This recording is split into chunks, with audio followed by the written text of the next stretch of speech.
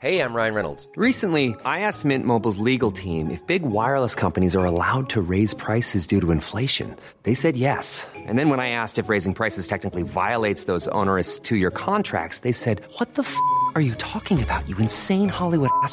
So to recap, we're cutting the price of Mint Unlimited from $30 a month to just $15 a month. Give it a try at mintmobile.com/switch. $45 up front for 3 months plus taxes and fees. Promo rate for new customers for limited time. Unlimited more than 40 gigabytes per month. Slows full terms at mintmobile.com. Millions of people have lost weight with personalized plans from Noom. Like Evan, who can't stand salads and still lost 50 pounds. Salads generally for most people are the easy button, right? For me, that wasn't an option. I never really was a salad guy. That's just not who I am. But Noom worked for me. Get your personalized plan today at Noom.com. Real Noom user compensated to provide their story. In 4 weeks, the typical Noom user can expect to lose 1 to 2 pounds per week. Individual results may vary.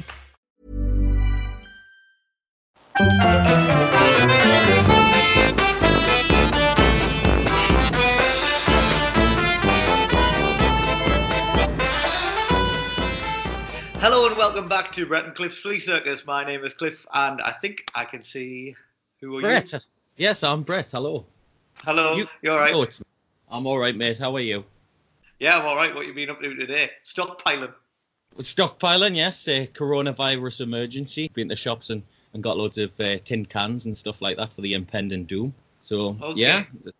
Have you been doing anything like that? No, but if it's the end of the world, do you really think that how you want to go out is eating spaghetti from a tin? Yes, I think that's a good way to go. Cold beans and stuff like that. Because if it is actually the end of the world, then obviously I'm going to be, or my family, possibly you as well, if I'm being kind, are going to be like the lone survivors, aren't we? It's not going to affect us in any way. Apart from that, this week anyway, I've been to the hospital. Oh, what's happened now? No, it's nothing's wrong. I've just been getting like a pain underneath me rib, right? Okay. So obviously, from me and you having past lives of rather heavy drinkers, obviously I thought I was dying. Do you know what I mean? All the people in my local hospital, in South Shields Hospital, were absolutely fantastic. They were all lovely. So I just wanted to say, people in the X-ray department, the people that took like me bloods and did the scan and stuff. So I just want to say thank you to them because they were all absolutely class. Because the NHS gets a bad rap, doesn't it? And it's nice to say when. It's not the people's fault, is it? The people, I'm sure, are all trying to do their best in their difficult circumstances. It's easy to say, oh, the doctors, I've been to the doctors, I couldn't get in, or there's a waiting list and all that. It's not the people who work there's fault, is it? No, we're all fantastic. The system. It's the system. Anyway, Exactly. I'll probably edit this bit out, so... Oh, no, you got to keep that bit. No, I won't. Obviously, I won't. And they've saved your life, so, good on them. What else has happened today, though? I've been... You can't see us because it's kind of dark in the room, but I prefer it that way, to be honest. I've been to the beach. I've been to the beach for the first time in 6 years here.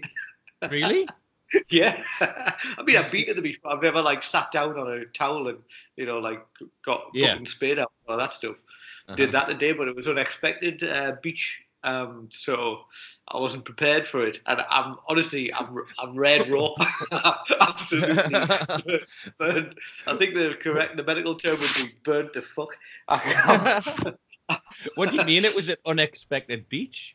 What did you expect to happen? So there's a thing on. There's like a big food festival going on at the moment, and there's this area of the beach called Beach Canteen that gets done up with loads of a stage for music and food trucks and games for kids to play and stuff like that. So we went there, and that's not basically they put stuff over the beach, so you're not on the sand.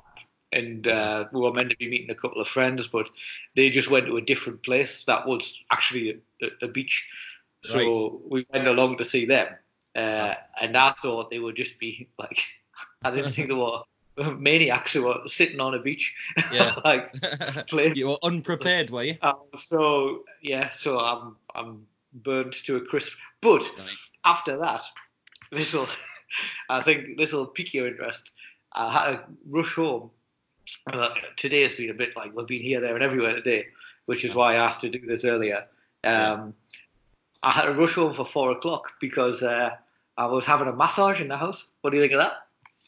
I think you're on shaky ground there, definitely. Especially with well, you could be like a Weinstein, couldn't you? Well, I think I'm not. Well, I don't know. You could have changed in the years that you've gone over there. So anyway, Jane booked one for us to come home, like to come here. Uh-huh. So, I mean, it was a bit weird because, I mean, it's nice having a massage, but you've got babies like bouncing around in a thing and the cats like meow. Pretty much like what you experience when you're doing this with things, like loads of background noise. So it was really good. I've never had a massage. Did you get an unexpected erection? No. So back to the coronavirus stuff. Uh-huh. The masseuse came and I never saw her face once because she had a mask on. So everybody here is wearing masks all over, like the coronavirus stuff. It's a bit hard, the panic. Actually, the government are trying to like prevent panic and prevent it spreading by putting certain measures in place. There's lots of things that are being put in place to try and prevent the spread of this thing. But I originally thought that it was worse than they were letting on, when it was first announced. But you can never tell with these things. I mean, a virus, anything can happen with it, can't it? It can mutate or whatever. So, well, I didn't have any of those problems because yesterday I went out in Newcastle. I saw one person with a mask on in really? Newcastle because, there was only one because I went to watch Atletico Minsk in Newcastle. Atletico. Nice. Yeah. How was it? It was brilliant. Yeah, they were both really, really funny. They were excellent. So I had a jolly old time yesterday. That's really, good. Really good. That's good. Yeah, well, Andy keeps saying he's going to listen to this podcast, but he hasn't yet. There was some messages yesterday saying, I will get around to listen to your podcast. And I said, well, actually, I haven't just listened to the latest episode of Top Flight Time Machine, which is his other podcast that he does with Sam Delaney. They started talking about a show that I was going to suggest to be our next episode. So I've just said, like, just in case you thought you do listen to it and we're just talking about what you talk about, I'm just going to have to scrap it. And what was that? What they're talking about? The show Manimal. I don't Is know that if where you know that. You mentioned it was before. Is that where a detective can turn into different animals? Any animal he wants. How's that supposed to aid him with solving crimes? I don't understand. I've never seen the program. You might be solving crimes from the animal community. But I've mentioned one of the fella that he used to be my boss, actually, Mark Dinning, he's called. He used to be he's a big movie man. He used to be the editor of Empire Film Magazine. I was told him about Brave Star, and he hadn't heard of it. He was going to listen to the podcast. He was talking about Brave Star. He said, "Oh, this sounds like Manimal." I was like, "I don't think it does," but I'd never really heard of it before, and because it was the horse 3030 he was on about. So he recommended that we watch that, and I was like, "Oh," and I had to look into it. And it looks amazing. Also, it only lasted for eight episodes, despite clearly having one of the best premises for a film ever, for a TV series ever. We'll shelve it and pull it back off when it looks like we're not copying. But anyway, what we are talking about today is two documentaries. I asked you to watch one, and then you came back with one to watch, and I've just finished watching it after my massage. I put it on. Right. The one I asked you to watch is a documentary I watched at the time when it was on the TV. It was a Channel 4 thing, and it's called The Strangest Village in Britain. And it's about a place called Botton. And again, this was mentioned when we were talking about this, and like we've had loads of people messaging saying, "Why don't you talk about this and that?" Another guy I used to work with called Will Milner. He was like, if you don't talk about that documentary you asked us to watch, then like I'll be disappointed forever. So I thought, you know what, I haven't watched it for ages. Let's see what it's about. And and I thought, well, actually, why don't I just ask you to watch it and then see what you thought of it? So that's the first thing we're going to talk about. So it's a 2005 documentary from Channel 4, and it focuses on a village called Botton in North Yorkshire. It's near Scarborough and Whitby. It's got 300 inhabitants in this village, and half of those are people with various learning difficulties or learning disabilities, ranging from autism, Down syndrome, and other difficulties. And it's one of those where, I mean, I'll get your opinion on it in a second, but for me, it's one of those where I'm always a bit skeptical over whether they're being made so people can like have a little laugh at the people in them. And Uh-huh. I know we'll both be very careful to not just laugh at the subject of both of the things we're going to talk about. But also, I think it's all right if you say we were just watching it and we don't think that is fine. Like when people go to India and take people old Indian men's faces and say, "Look at the wisdom in his eyes" and stuff like that. Like I think it is a bit exploitative, but I think. But you're also, right, I think it was good. I think it's good to. It was fascinating and it's worth talking about. I think. What do you think? You've obviously just seen it for the first time. Yeah, I completely agree. I think it's an interesting thing. I mean, it's a fly on the wall documentary. So it doesn't do, and some of the criticisms that I've read of this particular documentary from the professionals is that they haven't actually asked any of the villagers, because that's what they're called, their opinion on the place. It was just a fly. It was just following people around and seeing, their everyday lives and stuff like that. So I can understand that type of criticism of it. But both the programs that we're going to talk about today are actually fly on the wall documentaries. They don't interject. They don't ask questions of the villagers and stuff like that. And I they think just follow them around. I think the other one is probably a bit more concerning that happens. I think. Like this, there's nothing really bad's happening in this. It's a bit unusual, and some of the people don't actually seem that happy. But I mean, you got to give the people who run the village, because there's apart from the villagers, as they call the people with the learning difficulties and stuff, there's also what they call co-workers, which are the volunteers. Yeah, that's right. Well, I presume they get paid. Actually, they're probably not volunteers who help run them and manage them in various jobs and stuff like that. But in the other documentary, which we might as well say, is Minnie, in 1975, BBC film from what was it? Inside Out? Is that what it's called? Inside Story. Inside Story. That one is actually about a young man a kid. He's 11. Who actually is in quite a troubling situation. And it's a real snapshot of the times. I think now you watch it thinking, well, I'm not surprised this kid ended up like this, because this isn't the way that you deal with people. But anyway, we'll get onto that one. We'll get back to Bottom. So you watch it for the first time. You want to tell us a little bit more about how it starts and that? Yeah. So I watched it with the wife, actually. We both enjoyed it. We both thought, it was an interesting thing to be watching. I think it's an interesting concept as well. I mean, an interesting idea.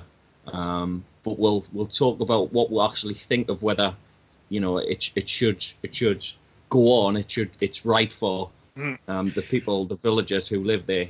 But the documentary, it starts off, and I'm not too sure the title. I think the title's, I don't like the title, The Strangest Village in Britain. Yeah, it's a bit odd. It shouldn't be called that. It's not strange, is it? It's odd. It's meant to be a really good thing that people are doing. I'm sure the idea is it isn't let's put all these people in here so it's strange. It's like let's get give these people a chance of living and working in a normal village in a way that is suitable for them. I think that's the idea behind it. I'm not entirely sure that that's what it does, but it's a community, isn't it? So I mean, it's to allow the villagers to have a sense of community and a sense of work, which they mightn't have got if they weren't in that particular community. So what it is, it's a village, like you say, with about 300 people who live in the village, and I think nearly half of them have learning disabilities. And what it does is just follow them around in their everyday life. So the way the documentary starts is with a girl called Katie, who has a terrible fear of slipping. And she really has. I mean, it's a very weird fear. Yeah. Well, the thing is, something must have happened to her previously to ingrain that fear. Maybe in her youth she's fallen. It's affected her ever since then. That's the impression I got. But she's being helped to work by a colleague who's John, I think, isn't it? It's a friend John, and he's helping her along the road and stuff like that. And she's terrified of slipping. John sort of reassuring her and saying, you don't worry, you won't slip. You're doing very well, and things like that. Eventually they get to work, and Katie says to John, right, well, you need to pick us up at 5 o'clock. Don't forget. Mm-hmm. And John says, no, I won't forget. And then we'll cut out a little few bits because it does go to the workshop, but we'll talk about the workshop a little bit later on. But anyway, it cuts back to 5 o'clock, and Katie's standing at the door, and it's dark, and John hasn't turned up, has he? Bless him. So he has definitely forgotten. He's definitely forgotten. Parts of it are really actually quite funny. I thought that this was one of the bits that was funny. There are funny parts in it, and you can't get away from that. And it's not. Yeah. You're not laughing at the people. You're laughing at the situations that these guys are in and put themselves in, and how they react with each other. They're all, well, pretty much all of them seem like lovely people, with one exception. There's only one, isn't there? I mean, they're all absolutely fantastic. They're all brilliant people. I love Miss Katie. Her voice is exceptional. Like, it's so high. Thought Annabelle Croft had come back at first. That's a possibility, yeah. But yeah, so she only pops up a little bit, but she's a worrier, this woman, isn't she? She's very worried. They don't really go into a lot of detail of what her problem is, or what's up with it. You don't need to know. High points and a fear of slipping. I think that's about it. Yeah, you don't need to know. John's got Down syndrome, but he's it doesn't seem like a very severe case of Down syndrome. He's obviously he's up and about and living on his own and all that kind of stuff. Yeah. So he's obviously doing all right. He seems like a lovely lad. But forgetful. Well, that's what I was going to get on to, the funny side of it. So what it does cut back now is Katie's being held back to the house, and she's very, very worried about her friend John who hasn't turned up to pick her up. So she tries to ring around, and then suddenly John does turn up. And Katie says, where have you been? And John, you can tell his mind's sort of working. How can I get out of this one? Because I've just forgot Katie. So what he says to her is the worst possible thing that you could say to her, but it's a great way of getting out of the situation. So John says to him, well, I slipped. I slipped on the way to get you. Oh, she says, oh no, you've slipped. And she's devastated, isn't she? She's absolutely devastated. He's like, he twisted the knife on her there. He has. So it was really funny the way he got out of that situation. It was really clever of him to do that. And then he tries another thing to sort of get out the situation as well. He says he slipped, and then he says, will you become my wife?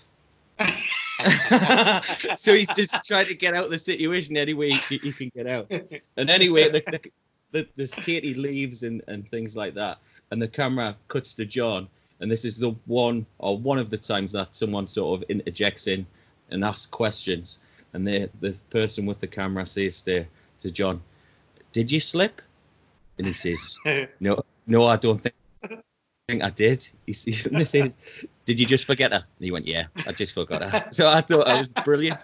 Absolutely fantastic the way that John got out of that situation. Like, I thought it was brilliant, funny. Yeah, good on John. But I mean, harsh on Katie with a mortal fear of slipping. Yeah, but it was just good the way he got out of that situation, where he had forgot Katie. So the best way of getting out of it is telling her that he slipped. So there's about that was really good. There's about three other kind of main storylines that run through it. One is a guy called Barry, who's a fascinating character, really fascinating. There's a guy, is it Owen? There's Owen. Yeah. They give him, so this is a bit where they give him a camera and let him kind of film some of it. Primarily because his thing is that he asks loads of questions. And he only communicates through asking questions, doesn't he? Yeah, I mean, and he's extremely well spoken, very posh, and his questions are always really polite. But I mean, he's belligerent with these questions. He doesn't let up. And he fights rapid fire questions in people. And so the villagers they say at the beginning there's various workshops and shops where the villagers work at, and they're managed or kind of overseen by people from all around the world. There's like some Irish people, Scandinavian people, like other English people and stuff there. So it's like a care in the community kind of village. Well, I think what it is that there's a couple of these particular places sort of set up throughout Europe and throughout the world, I think. Yeah. So it's a charity that runs it, isn't it? It was set up in Aberdeen, I think, and they got this particular charity got their name from the place in Aberdeen. So there's a number of places. So the workers and they live in a community with the villagers and the co-workers, but everybody has a job. So each day they've all got different things to do. So like you've just said there's a workshop. So the villagers will be making toys and things like that, won't they? They'll be making toys to sell. So that's how they keep it going. That's how they make some money and they can live and in theory, it's a great idea. But so you've got Barry, you've got Owen, and the other main storyline is the workshop, which is the two main characters there. I can't remember the fella's name. Is he called Anthony? Anthony, that's right. Anthony and Pamela. Pamela is the meanest woman I've ever seen on TV. She's a tyrant. She's a total tyrant. They say, Pamela is very, very hard to please, or she's very opinionated, the voiceover. And then you just see her just shouting at everyone, like, you get in here, get out of here, you sit down here, get out of this room, get in this room. Yeah. And she's like... She's furious, and Anthony, poor Anthony, who just seems like a lovely fella, really bears the brunt of it. And she pushes him to the brink, and he reacts badly. He does react badly. At the start of the workshop, we see two people sort of cuddling, don't we? They're just giving each other a hug, and that's lovely. And then Pamela turns up. What you doing? Get back to work. She sort of pushes this fella, who I think's called John.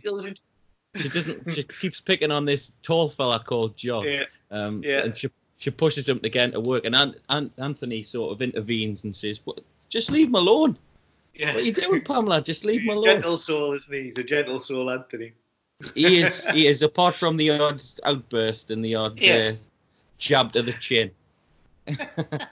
But I mean, I don't know about you, but I mean, have you ever been in a workplace environment where somebody just rubs you the wrong way? Because I certainly have. Oh yeah, I mean, we all have, haven't we? Of course. You're never going to get on. Yeah. Inevitable. There's some people that you can be mates with. There's some people that you can look forward to seeing at work. There's some people that you can look forward to seeing at work and maybe having a pint with after, but you wouldn't go out with on a weekend. There's some people that you can tolerate, and there's some people that you just like, I can't deal with this person. Like, I just can't deal with them. If they come over, you've got to walk away. Like, you just can't do it.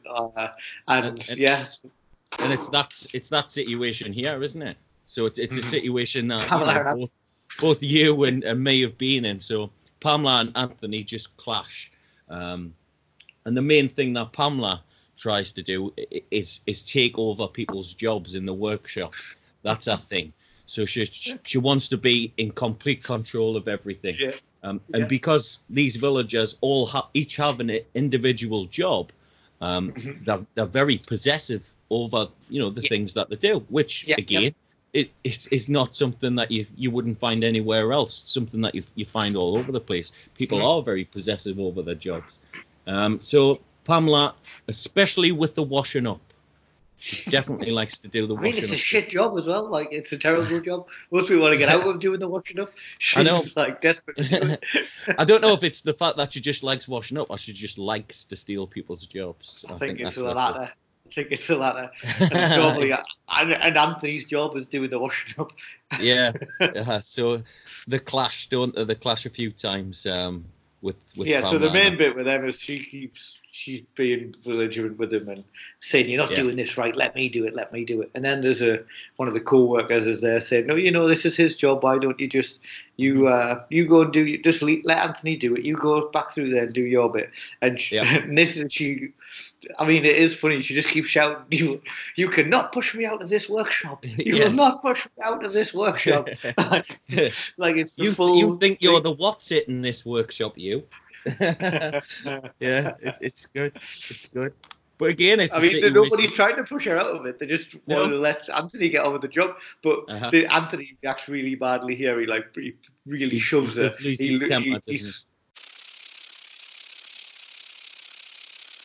Owen's funny. Owen's questions. He doesn't really do much. He goes around with a camera and asks people questions. But he judges his mood on colour. So he asks the guy, "Have you ever had a quiff?" It's quite a funny line.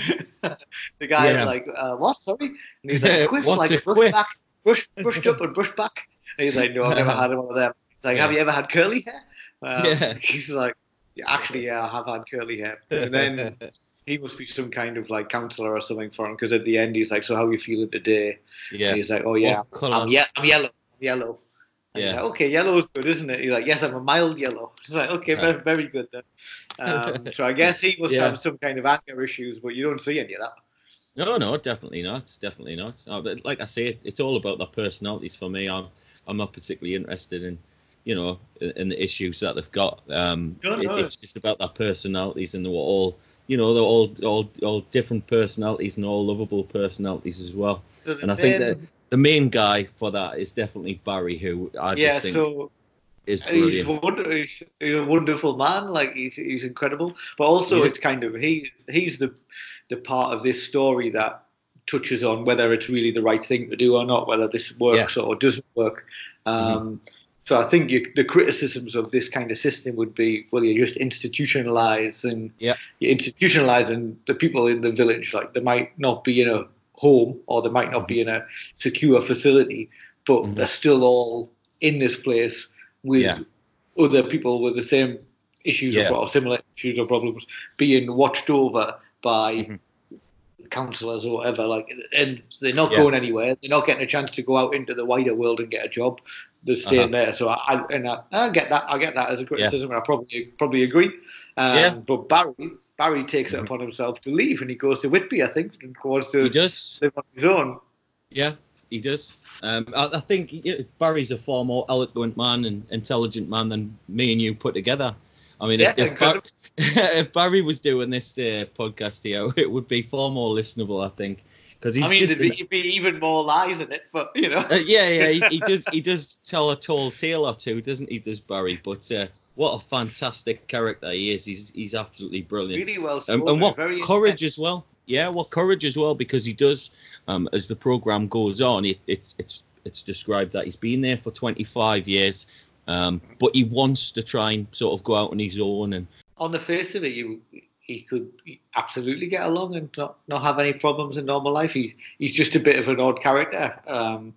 Like there's plenty of people I've met and known that are more odd or have bigger problems. They've not been diagnosed with anything. He's a fascinating guy. I mean, some of the stories he tells are pretty, like he escapes. He tells he's escaped from prison. He was born on platform 9 at Paddington Station. That's right, yeah. What he says is, I've actually wrote it down somewhere. I don't know if I can find it, but what he says is that this is the most fantastic story you'll ever hear in your whole entire life. It's a wonderful story. It's in the Guinness Book of Records. It's right at the top. It's absolutely wonderful. Wait till you hear this story about how I escaped from prison. And the interviewer goes, "Well, how do you escape from prison then?" He says, "I don't know." It just happened. It just happened. These things happen. These things happen, yeah.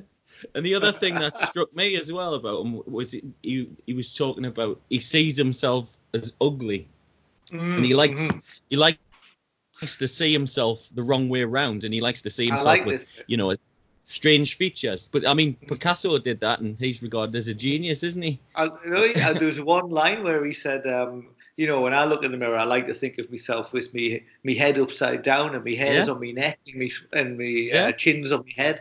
It's just, he had an absolutely fascinating way with words an incredible way with words and a really fascinating way at looking more at himself, I would say, than life. He was very introspective.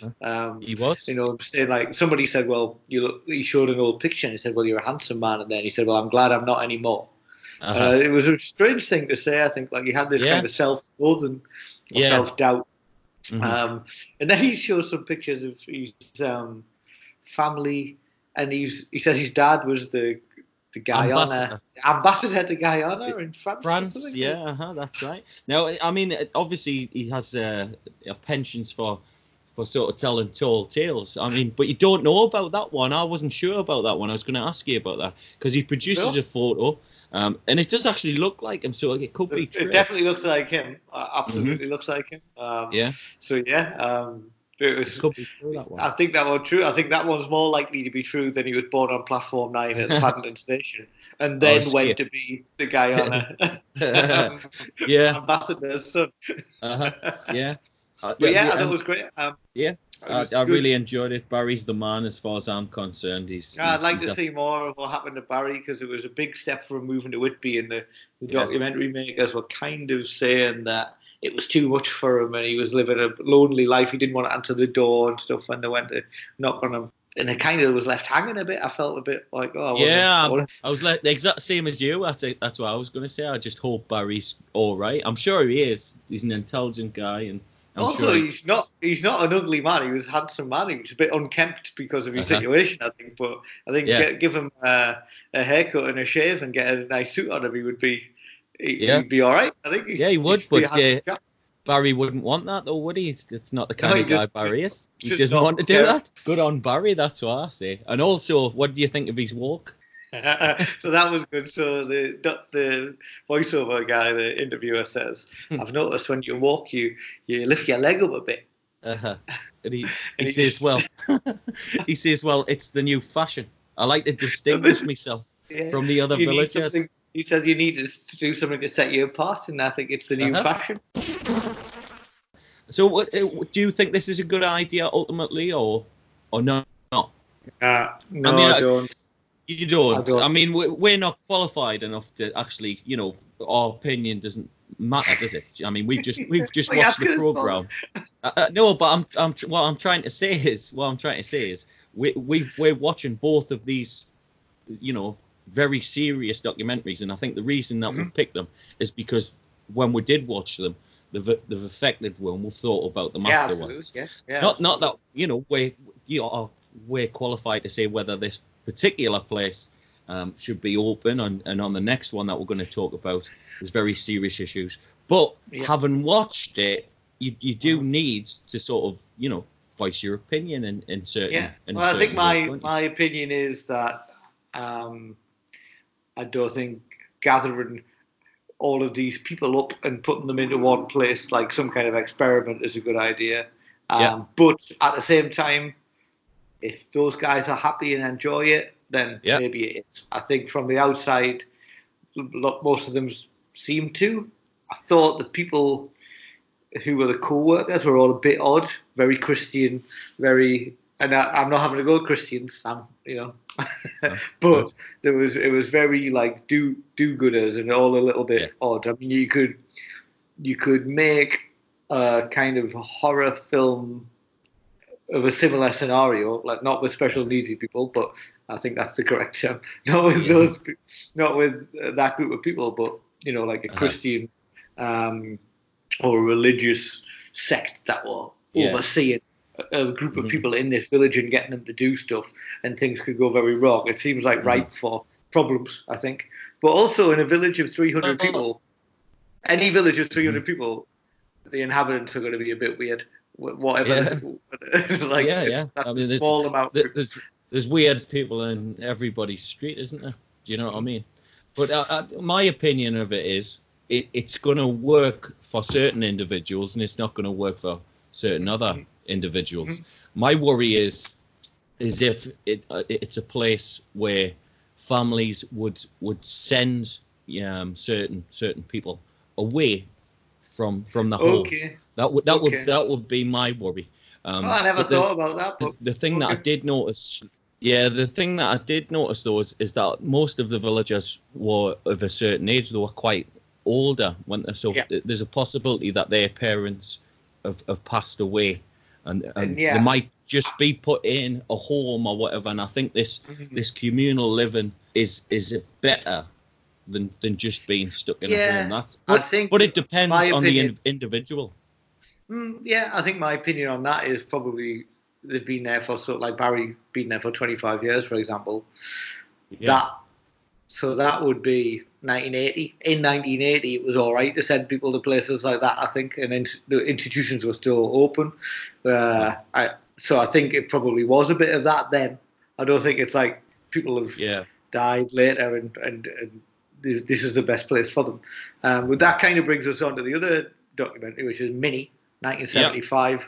And the institutionalization of people is what I came away from this documentary thinking about. And quite seriously and quite sad about it, to be honest. Like after watching it and during it, I felt very, very sad for pretty much everyone involved, other than the people in charge of the institutions, the local authorities or whatever they were. But yeah, Minnie, do you want to tell us a little bit about what it is? It's your choice. Yeah, it's a documentary that I first watched about a year ago, I think, and I watched it, and I was really affected by it. I work with children myself, so I was really affected by it. And after I watched it, I actually stopped it and put it back on again and watched it again. That's how much I was affected by it. But it was a documentary that was filmed in 1975, and it was directed by a guy called Frank Rodham, partly responsible for Alvida's Aim Pet, which is one of our favourites as well. And also, apparently, this is more up your street than the job that you do, he created MasterChef as well. Yeah, I saw that, yeah. So crazy, isn't it? What it is, Quadrophenia, MasterChef, Alvida's Aim Pet, and this documentary. Yeah. I mean, this documentary is amazing. It's absolutely fantastic. He was the director of this particular documentary, and the documentary centers about a young boy who's 11, who's called Michael Minnie Cooper. Great nickname, proper 70s nickname that. Proper good one, yeah, it's proper fantastic. So Minnie is being assessed because previously he's had convictions for arson and theft. So he's actually being assessed in this particular centre to determine what's going to happen to him. So the documentary, again, much like the other one that we talked about, is a fly on the wall, and it just follows Minnie around, and it follows the assessors and the psychiatrists and the things like that as to how they assess him to determine what's going to happen to Minnie. That's what the documentary's about.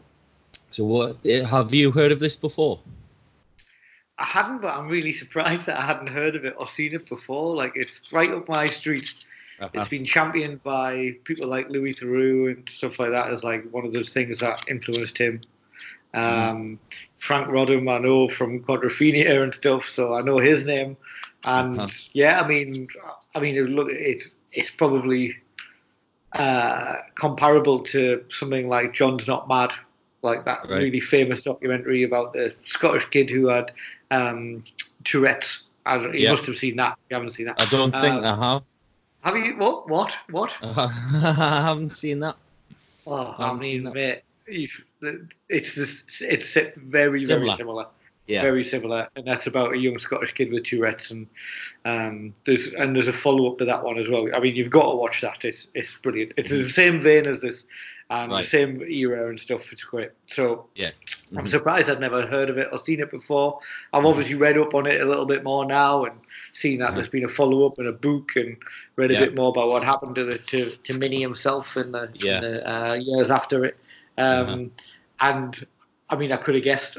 After watching the documentary, I could have guessed what happened to him. Like it's this sad tale of people. I mean, it's a product of an era and a product of a system and a socio-economic class and all of that. I mean, it's set in the northeast, where we're from.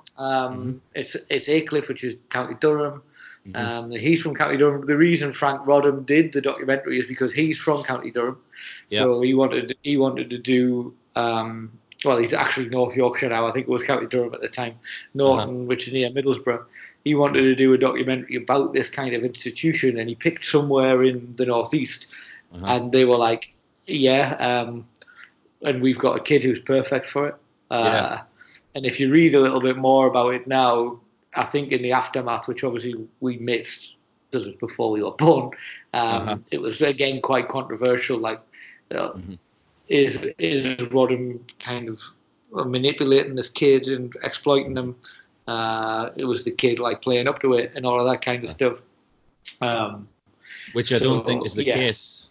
That's certainly not the impression I think they're probably the two most truthful people in the entire thing. Yeah, they are. I mean, at the start of the documentary, it gets you right in the gut, doesn't it? As soon as it starts. Yeah.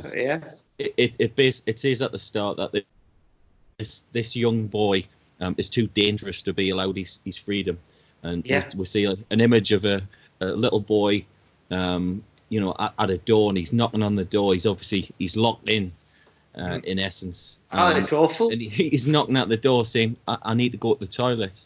And the guy has to sort of ring somebody else to get the keys to let Minnie out so he can go to the toilet. And it's just shocking, the fact that this young kid is locked in a room. He's 11. He's locked in a room. And as it becomes apparent later on, which I still find really worrying, he's locked in there with 2 other kids. Yeah. I don't know if you realise that, but he's actually locked in there. Obviously, this is an assessment centre, for children with quite severe behavioural problems. I would imagine that the last thing that you'd want to do is lock, 3 of them away together, wouldn't you? Mm-hmm. Especially when you find out that his thing is setting fire to things and burning things down. Yeah, I mean, you don't know what the other kids are in for, but I don't think they should be locked in solitary confinement either. Well, it shouldn't be locked up at all, should they? I mean, that's the point of the whole documentary. They shouldn't be locked away. I mean, as the documentary sort of goes on, you discover that Minnie does these things. He has quite a troubled home life, which is mainly comes from his father, who's quite apparent in the documentary, isn't it? Mm-hmm. Who's he's a former sort of army guy, and he seems to be very strict and at times quite a violent person. And what I got from the documentary was that Minnie, he sort of projects his anger and his frustrations with the fact that his opinions aren't being listened to, and he takes out his anger by setting fires. Yeah, I mean, the first thing that strikes you after, so they set it up in this little, to say he looks angelic is going too far. He looks like Brian Jones from the Rolling Stones as well. He does. He does. He actually, my son had the exact same hairstyle when he was. Yeah, I remember. 6, 7. So he reminds us a lot of my son. And the other thing that comes across in this documentary is Minnie's personality and his intelligence. It's incredible. I mean, if you just heard him talk, other than obviously he's got quite a childlike voice because he's 11, but if you just heard the words he was saying, and you said, this is a 35-year-old, you would believe it. You would believe it. Yeah. He's incredibly intelligent. He's incredibly articulate. It's quite worrying that an 11-year-old boy who sets fire to things is obviously that intelligent and that articulate. But I don't think any of the things are his fault, and that's what happens with troublesome and troubled kids. Too often, the fingers pointed at them being problematic, and and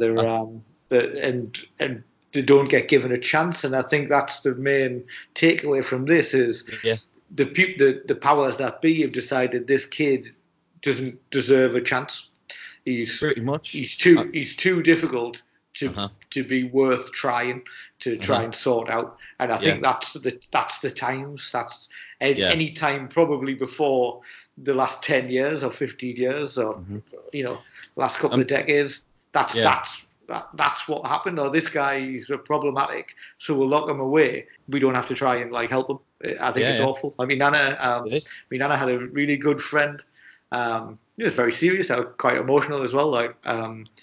I used to go with Nana when I was a kid to visit her friend Josephine, I don't know, every weekend or whatever, in a place called Cherry Knowles, which is in Sunderland, which is an institution. It still exists, but not quite in the same way as it did. It's not exactly the same, but still there. And that was an institution. I used to hate going. I mean, it was one of these things where we used to get 2 buses to get there. But it was Nana's best friend from when she was a kid, and we're talking about a child, not like 20s or 30s, when she was a child. This was her best friend. And I used to hate going. It was like one of those foreboding, like country house type of things. Again, perfect horror movie material. It's why horror films and thrillers are made the way they are, because these things were real. And it was an institution. Everyone in there, like, I mean, from people like banging their head against the wall, like, you know, like One Flew Over the Cuckoo's Nest kind of thing. But I didn't really understand what was going on. I just knew this was my Nana's friend, and she was in there, and she was an old lady. I mean, my Nana would have been, when she was taking me, I was, I don't know, maybe she was like 50 or something, you know. She would have been the same age, but looked a lot older. And she was very childlike. She was obviously a very nice woman, but just like a child, trapped in her childhood. And I used to hate going because it was scary as a kid, but also, you know, I used to like going because I used to get to spend the day with my Nana and go to see my Nana's friend. And it was only years later, you know, when I grew up, before my Nana died, you know, we must have talked about it. And I said, like, you know, what was Josephine in there for?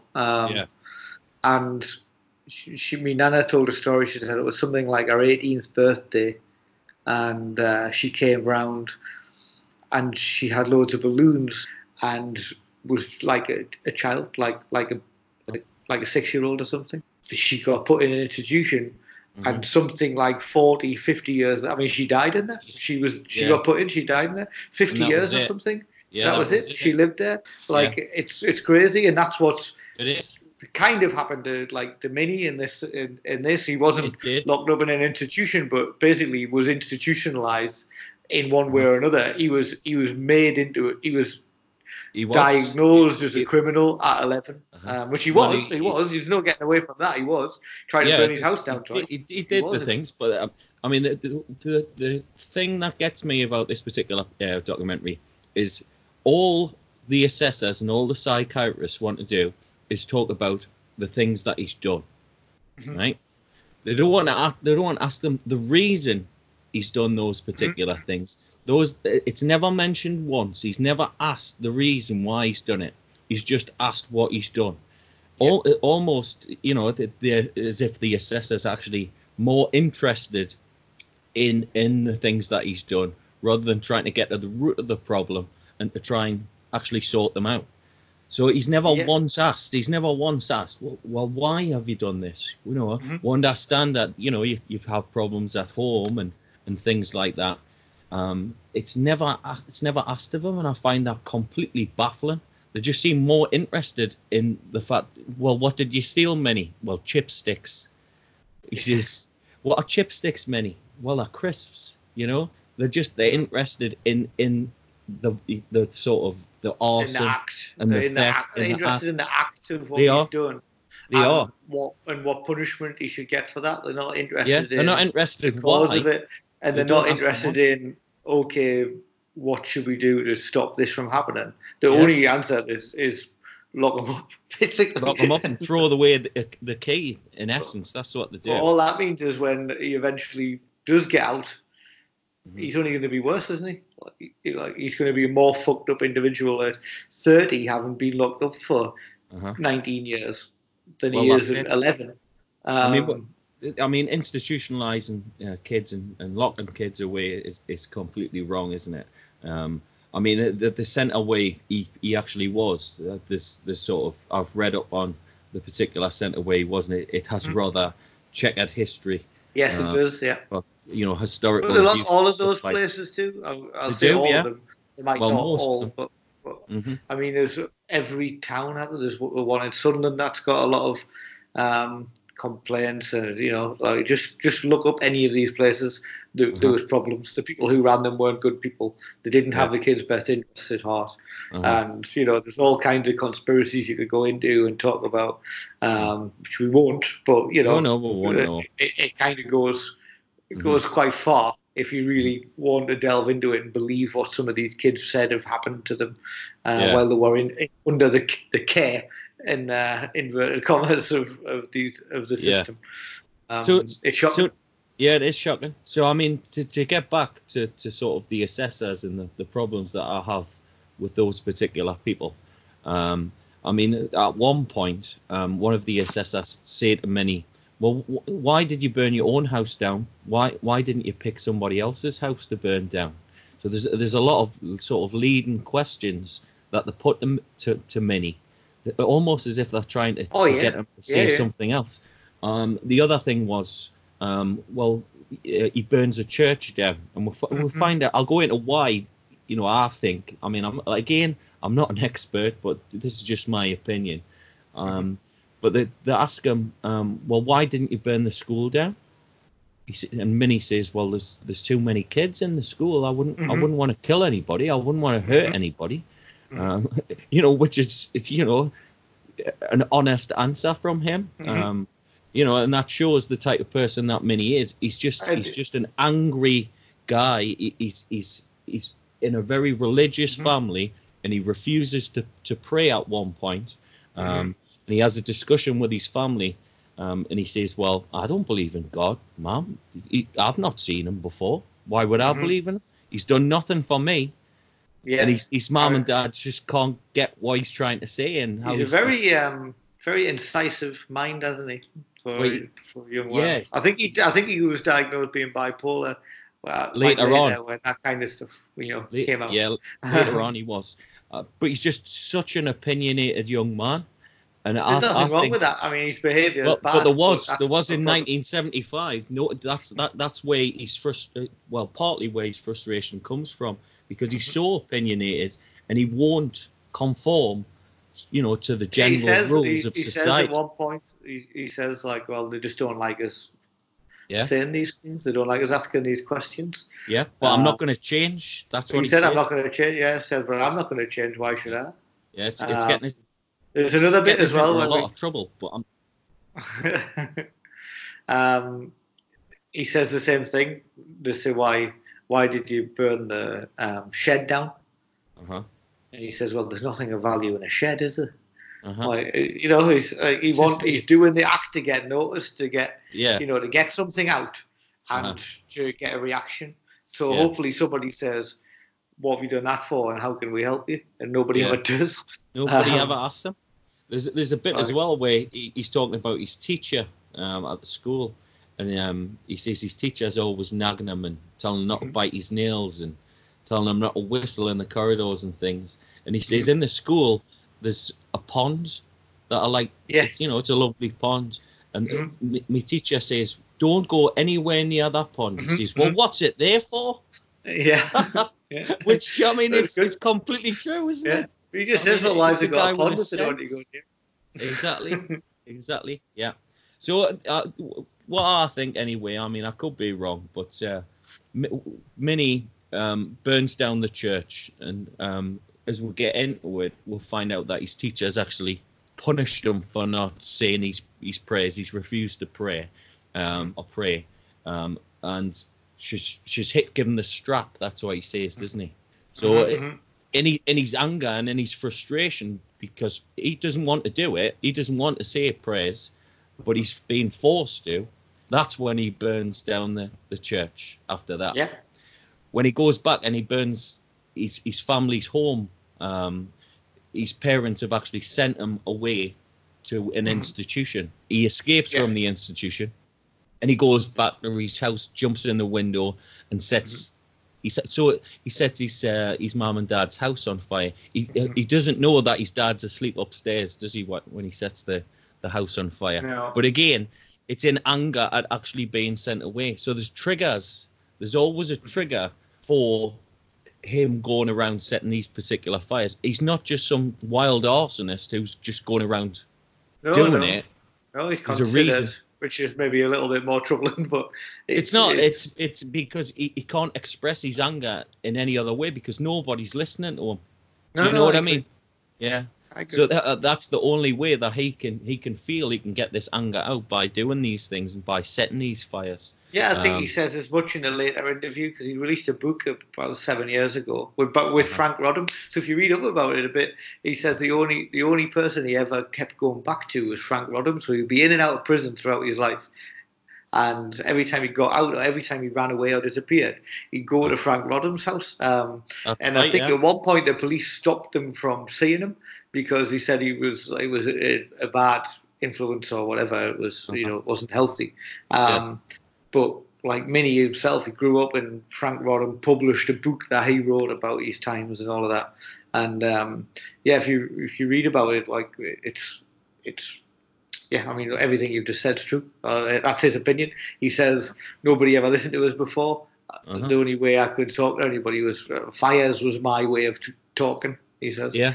I mean, that makes sense. Yeah, I mean, if his circumstances were different, if Minnie had been, brought up in a different family. Well, yeah, exactly. In a different part of the country, because where we live.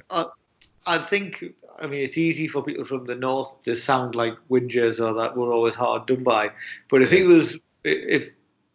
was rich or brought up in a part of the country that was more well off, not the derelict northeastern. If he wasn't subjected to violence at a young age, which he was, and his home life had been different, he would have been a completely, he might have been prime minister or something. But I think even if he did the things he did, but was from a different background, he wouldn't have ended up where.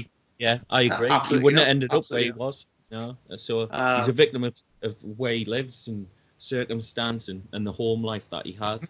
But he's a highly intelligent lad. He's just a wonderful little kid. He's an amazing guy.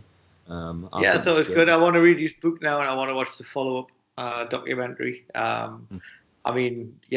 He's gone on to have a troubled life, but it's no surprise.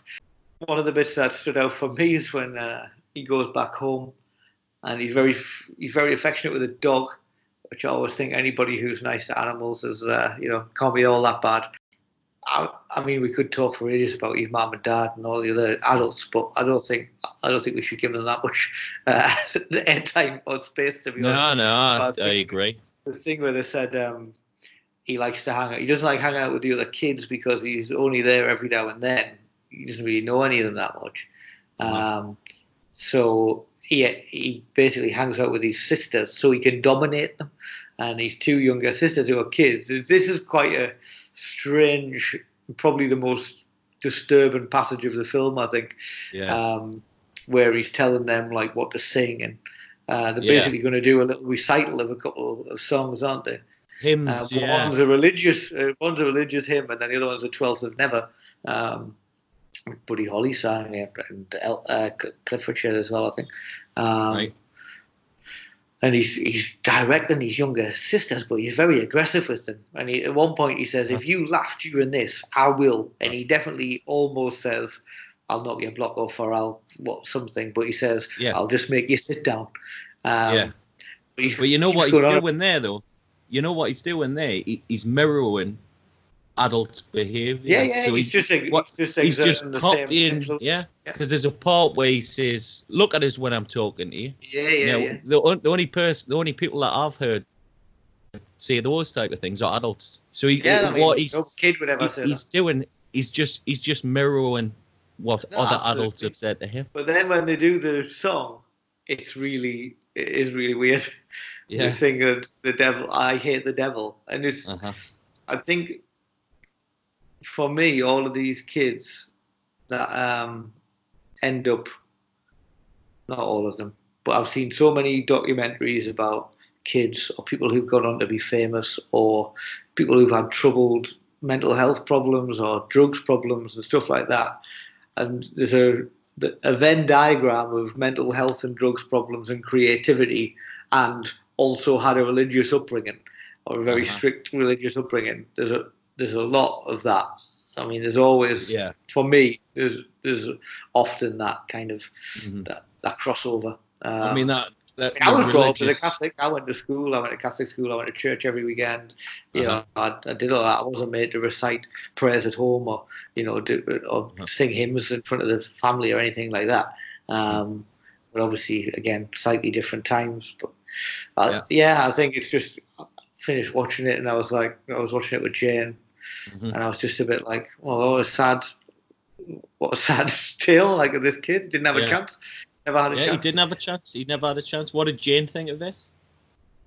I think the same. I mean, it's kind of where this is happening is quite close to where she's from. So it's fair. I mean, for us, it's reminiscent. I mean, she was born in the 70s. We were born in the early 80s.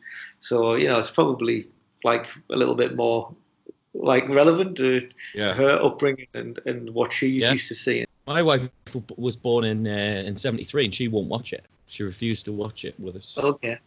So I mean, it was a different time, wasn't it?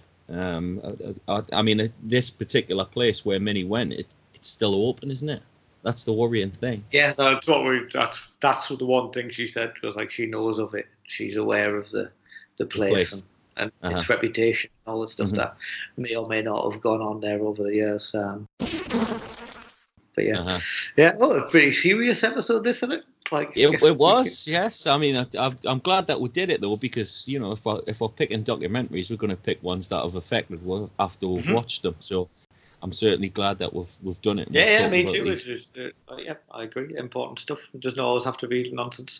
But to end on a more silly note, I've got a TV recommendation. It's a bit late at the table with it, but if you haven't seen Love Is Blind, you should watch it. It's absolute trashy reality TV nonsense. Yeah, but I hate reality TV though. Yeah, I mean, it's that kind of show is my kind of weakness. I love anything like that. Like it's awful. The people are awful. The premise is awful, but I can't get enough of it. People out there will definitely have seen it. It's terrible. But yeah, that's fun. And also a musical recommendation. A guy I've recommended to you before just got a new album out. A guy Pictures Trail, a guy called Johnny Lynch. He's got a new album out called Thumb World, which is excellent, on a label called Fire. He runs a label called Lost Map, which is one of my favourite record labels. But yeah, his new stuff's good. Anybody who likes what we're into should probably check that out. That's good. Also, the first time I saw him live, he did a version of The Day the Donkey Derby Came to Town by Mulligan and O'Hare. Right, well, that sold me. That sold me for sure. Like serious as well, like not like, oh, I'm going to be taking a bit the piss. The results of your personality test haven't come in yet, so I didn't think it was appropriate there for this particular. Yeah, probably not with this one. Yeah, so the supercomputer's still collating your answers and stuff, so we'll find out, your personality next week, I would imagine. Okay, well, I'll wait to find out what it is. And we'll think about what we're going to do for the next one in the meantime. Yeah, thanks for listening, everyone. And yeah, you can remember, follow us at F Circus Pod on Twitter, Brecon Cliffs Free Circus Podcast on Facebook if you want to have a bit chat about what we talk about. Tell your friends, review us on Apple. And yeah, see you next time. Toodaloo.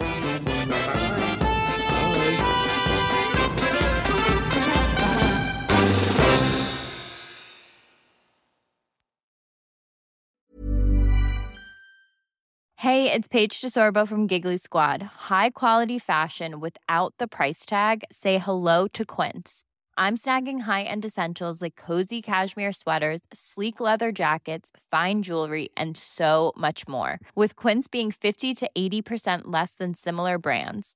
And they partner with factories that prioritize safe, ethical, and responsible manufacturing. I love that. Luxury quality within reach. Go to quince.com/style to get free shipping and 365-day returns on your next order. Quince.com/style.